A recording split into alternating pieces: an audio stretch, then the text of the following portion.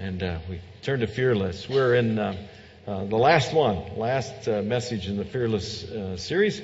And it's kind of a heads up also that next week we start a different message series called Life Change. And, as we do different message series throughout the year here, some are a little more focused internally. Today's message is more internal. But the next series, Life Change, is much more of an external focus. So it's one of those invite series. So if you've got people out there in your life, your workplace, your family, wherever you are, your circles of influence, and you've got some folks out there that they just need to get their life together, they just need some life change to happen, invite them to the next series, will you? Because that's what we're going to talk about. How in the world how does God accomplish life change in our life? And that all connects with Celebrate Recovery, a new ministry we're launching, and you'll hear more about that in the coming month. But there's folks out there this week to tell you. But anyway, invite series, Life Change starts next week. But let's wrap up Fearless. And we have been using 2 Timothy 1 as kind of our theme verse for Fearless, to be fearless faith people. Right? So let's say it together last time. Say it like you mean it. You ready? For God has not given us a spirit of fear and timidity, but of power, love, and self-discipline. We're talking about being fearless faith people, right? How can we look at experiences of God's people in the past, apply that into our own life, so that we are the same in this generation, that we are a fearless generation, especially here at Christ Church, just absolutely sold out to be impact people that advance the kingdom. Today, we're going to meet one of those guys, just an awesome guy. And you'll see, obviously, what he does. It all comes out of Samuel. And so you need to turn to Samuel. Was it 1 Samuel 13 is where we're going to start, I think. Yep. And it's about this guy named Jonathan. Okay? And right away, when we get into the story, there's an observation to be made. If you know the experience of what's going on, you can see that Jonathan is going to teach us right away that fearless faith never settles for the status quo. So what's going on? Well, okay, there's Jonathan. Anybody know who Jonathan's dad is? Answer is King Saul. Okay? Saul's now king. Jonathan is his son. Saul is king of Israel, but he's got one problem. The problem is he's king over a country that is being dominated by a foreign power. So he's the king of Israel, but the Philistines are occupying his land. He's the king, right? He's in place. He's the king of Israel, but the Philistines are just always there, and they're always influencing, and they're always causing trouble, and they're always just kind of occupying, and they call the shots around his kingdom, really. Okay? Now, what does this mean? Well, it means that Saul can be king, and it means Jonathan is a prince. And for the two of them, on a personal level, that's a good thing, right? It's good to be king. It's almost as good to be prince, right? Not a bad gig, being king, being prince. The challenge for them is that they could be king and they could be prince, and life could just go on, and they could let the Philistines just do what the Philistines do, and they'd still be king and they'd still be prince, and life would be pretty good. It's good to be king. Jonathan, however, is fearless, and he will not settle for the status quo. He understands that Israel belongs to God. He understands God has something more in store for Israel than just being a nation subject to a foreign power. And because of that, he is willing to step forward and be fearless. So what does he do? Soon after this, Jonathan attacked and defeated the garrison of the Philistines at Geba. The news spread quickly among the Philistines. So Saul blew the ram's horn throughout the land, saying, "Hebrews, hear this, rise up and revolt." All Israel heard the news that Saul had destroyed the Philistine garrison at Geba, and the Philistines now hated the Israelites more than ever. What's going on? Jonathan will not settle for the status quo. Instead, he goes out and picks a fight. He goes out and picks a fight. Now, he could have had a great life being prince, dad king. He could have just settled and said, we'll let the Philistines do the thing. I'm just going to be prince. I'm going to take the benefits of what it means to be prince and just settle. But he would not do that. Here's the challenge. How many of you and how many people do you know live lives that just settle? They just settle. They say, well, that's just the way life is. This is as good as it gets. It's just the way marriage, well, it's not perfect, but, this is just as good as it's going to get. Jonathan understands that God is not a God that settles for the status quo. And he goes out and picks a fight. See, there's some of you here today, you need to get serious about picking some fights. You got to pick some fights. Maybe it's in your house where the kids run the calendar and you parents don't. Maybe you got to pick a fight and get things back in order and say, we're the parent, you're the kids. There's fights that you got to pick out there. Maybe there's fights that you got to pick because your finances are not so good right now and you're just getting by and you're just kind of settling for living paycheck to paycheck. You got to get serious about that and pick a fight with that and get into Financial Peace University and start tithing and get your financial house in order. You got to pick a fight. Don't settle for that. See, there's all kinds of places that you can look in your life right now and ask the question, where is it that God wants me to pick a fight? Because He's got something more for my life than what I'm settling for right now. That's what Jonathan does. He's fearless. He says, this is not what God created Israel for, to be subject to the Philistines. No way. I'm going to go pick a fight. He picks a fight. In contrast, what happens with Saul, his dad? Saul, the king of Israel, the guy that should be out there picking a fight, he's the guy, ironically, that settles for the status quo. Jonathan picks the fight. Saul raises an army. It says that he's got his army and he puts out the call to all Israel. But then, of course, when you pick a fight and you're sitting in the status quo, what happens? When you pick a fight, there's going to be blowback. It's not going to be easy. When you pick a fight, there's going to be blowback. So Jonathan picks the fight. His father Saul settling for the status quo. What do the Philistines do? It says the Philistines mustered a mighty army of 3,000 chariots, 6,000 charioteers, and as many warriors as the grains of the sand on the seashore. Is that a big blowback? Yeah, absolutely. They camped at Michmash east of Bethel, and the men of Israel saw what a tight spot they were in. Don't you like the way the Bible describes things? They saw what a tight spot they were in. You bet it was tight. See, when you pick a fight, you got to be ready for the fights. I mean, when you pick a fight, you say, listen, I am not going to settle. God does not want me to settle for this. You got to be ready for the battle. Instead, what is Saul doing? Saul is going back to the status quo. Meanwhile, Saul stayed at Gilgal, and his men were trembling with fear. He just hangs out on the outskirts. He's on the other end of the nation right now. He's just hanging out as far away from the battle as he can hang out. And he's put out the call, and he had 3,000 men, and he put out the call, and he got a whole army of men, but they're all in fear. And what happens when it's all done? They went from Gilgal to Geba in the land of Benjamin. When Saul counted the men that were still with him, he found how many? There's a lesson here. You see, a lot of folks, they don't like the battle. They don't pick a fight. And they settle. And they say, well, it'll just blow over. It's good enough. It's just the way it'll just blow over. It'll just pass. You heard this before? You know what you're doing when you say that? You're allowing decay and death. Look at Saul. He raises 3,000 guys. Then he puts out the call. He gets a whole army of men. Everybody's excited for the battle. The Philistines are up against it. But Saul gets back into the settled mentality. And when it's all done, all of those guys dissipate away, and he's left with 600 guys. Decay. Now, what I'm sharing with you today is not just true in your personal life. This is also true in a church. You know what this means for a church? If Christ Church ever gets to a place where we start settling and saying, well, we're big enough. We're doing a good ministry. Everything's kind of comfortable and cozy, and let's just enjoy.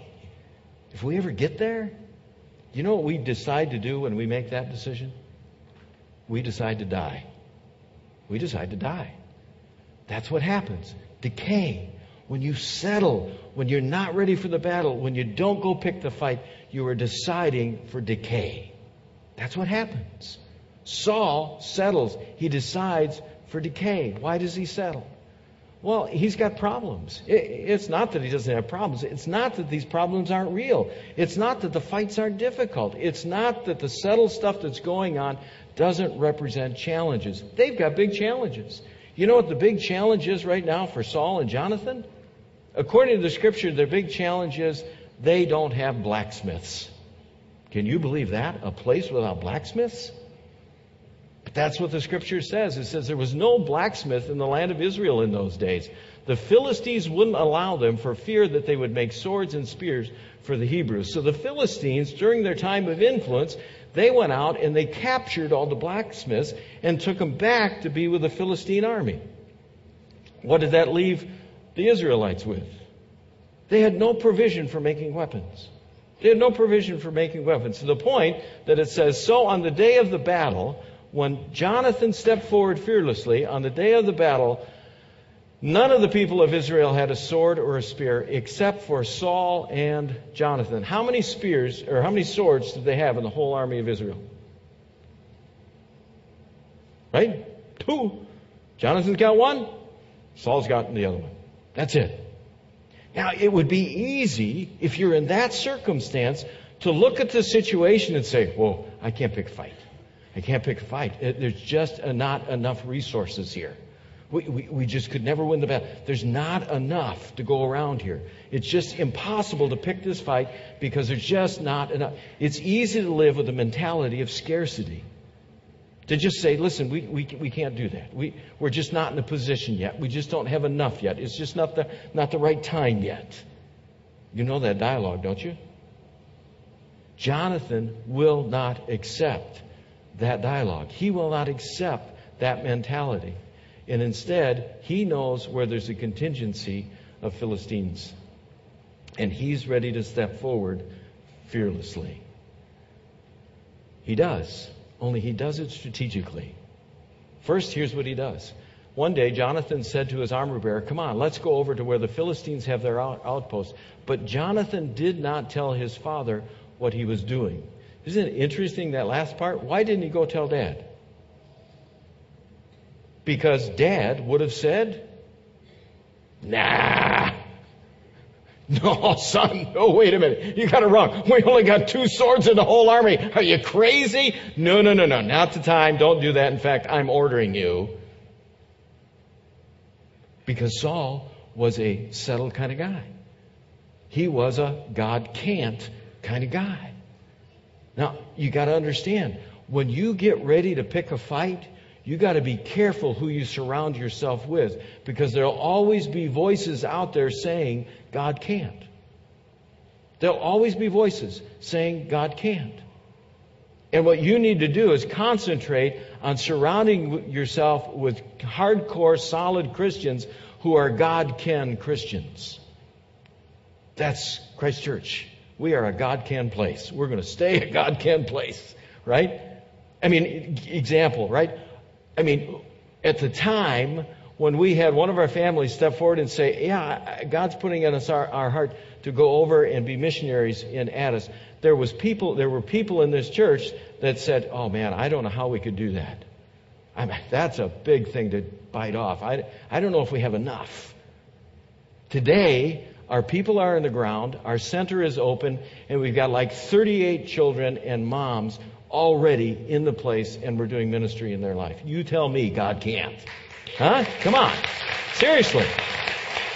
Now, how easy would it be for a church to say, that's biting off more than we can chew, I think.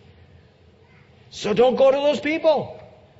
Don't surround yourself with those people.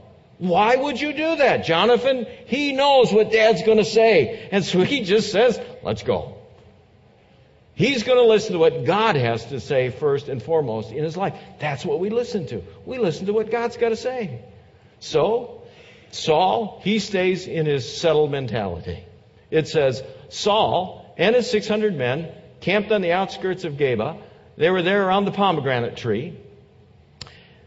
He had all the trappings of religiosity. It says, among them was Asa the priest. Now, this guy was not just a priest, by the way. He was the fourth generation priest. So this guy is steeped in what it means to be a religious person, right? And it says he's got the ephod thing. So he's got all the trappings of being religious. You know what this means? There are all kinds of churches out there that just want to look churchy. Let's just have the traditions and the stuff that goes along with what it means to be a church. And as long as we've got a big cross on the front door, we're good to go. That's not where it's at. Jonathan teaches us, look, it's not about whether you look religious or not. It's not whether you can talk Christianese or not. It's what are you doing to advance the kingdom. That's the difference. Saul has all the religious stuff around him, but he's sitting there doing nothing and settling. Jonathan understands God will not settle and wants more, and he steps out to advance the kingdom. He's advancing the kingdom.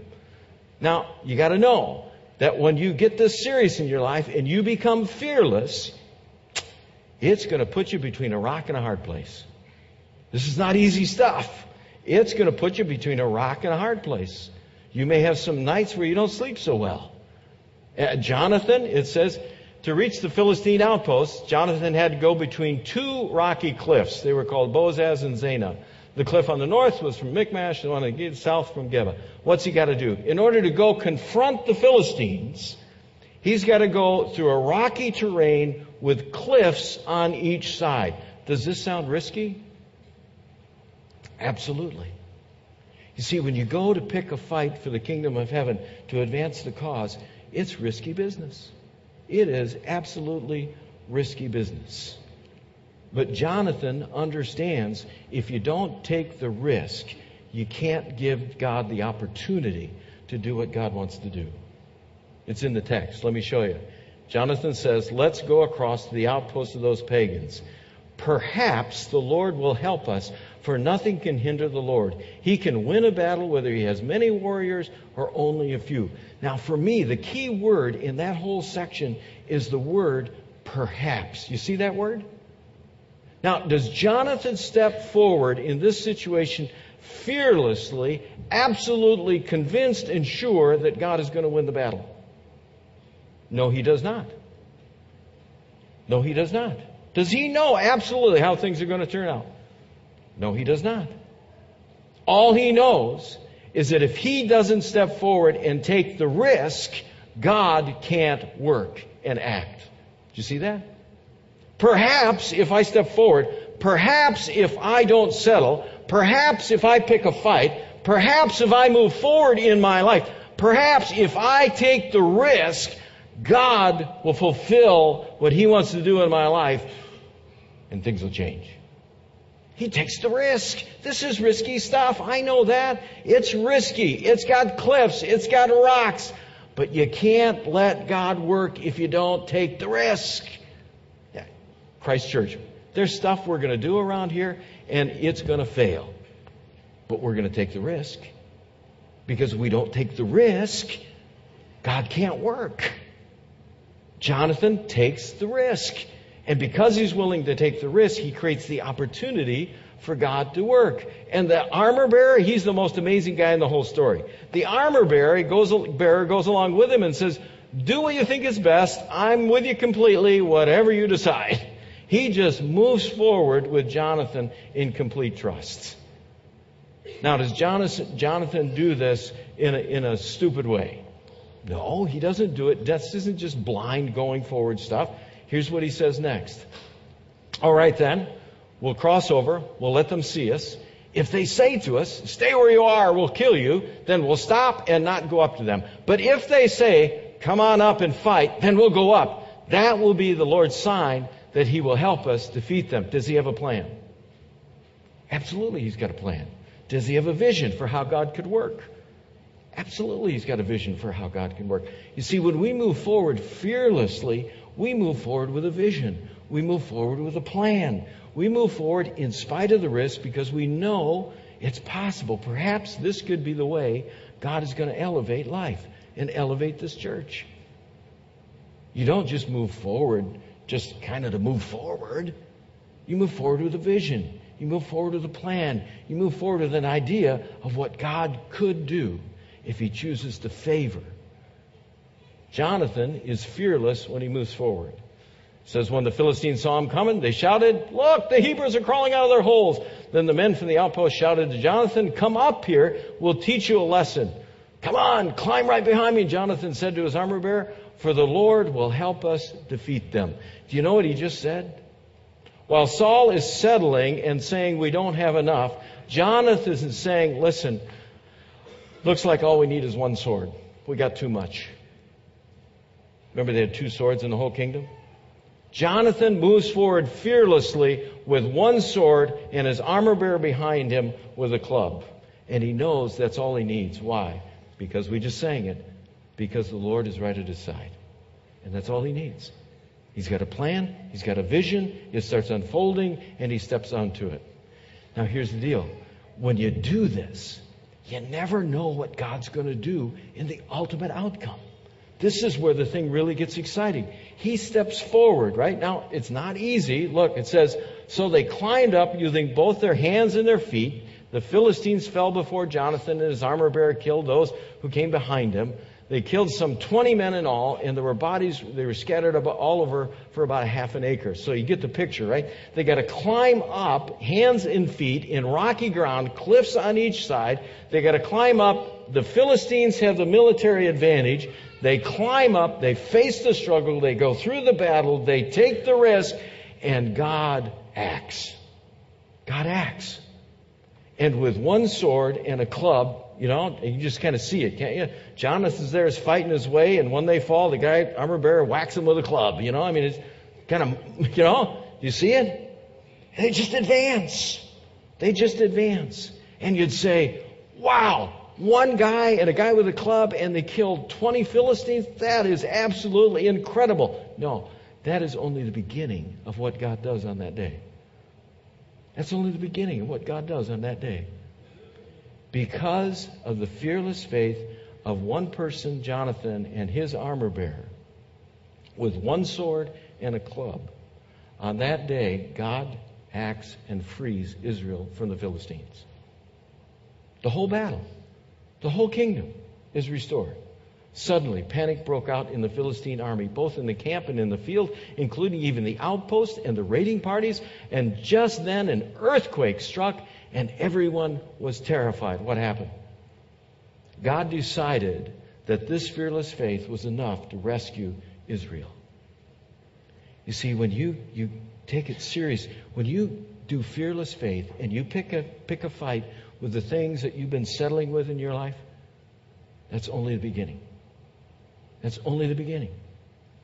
That's only the beginning of God being able to elevate your family, your life, your career, everything that's going on in your life, if you just keep advancing the kingdom fearlessly. You don't know what God has in store, the possibilities of what God has yet to accomplish.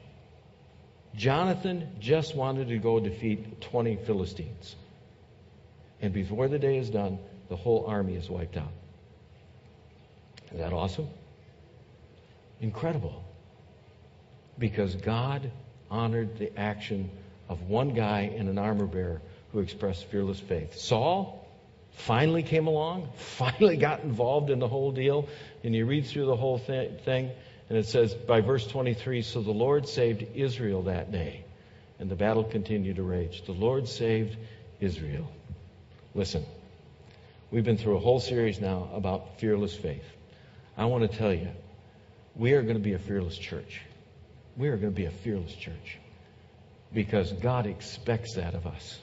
And this is our generation, and this is our time. And I don't know about you, but I'm ready to pick fights. I want to pick fights with that schools in our communities here where the kids are involved in premarital sex and they're messing around in drugs. I want to get in there and pick some fights.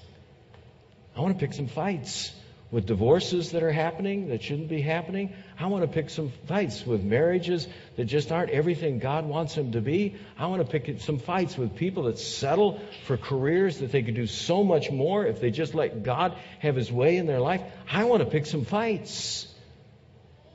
God has something more in store for your life. Don't settle. Don't settle.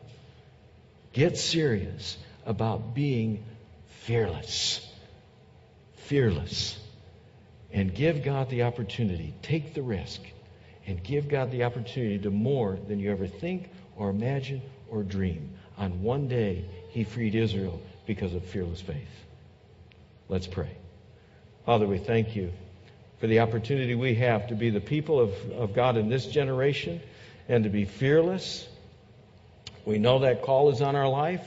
We know that Jesus Christ came into the world and He was fearless. He was willing to go to the cross. He was willing to do whatever it took. He took all the risk and He freed us in one day. He freed us. And 3 days later, He gave us life. Lord, just put that upon our hearts. Put that upon our time. Put that upon our visions. And Lord, we know there's marriages that need help. We know there's families that need help. We know that there's so much going on out there in the world. And we're here to pick a fight with it. Not for ourselves, but to advance the kingdom. So we pray now, inspire us with a vision, give us a plan, and keep us advancing. Keep us moving forward for the kingdom of heaven and the glory of Your name. We ask it through Christ. Amen.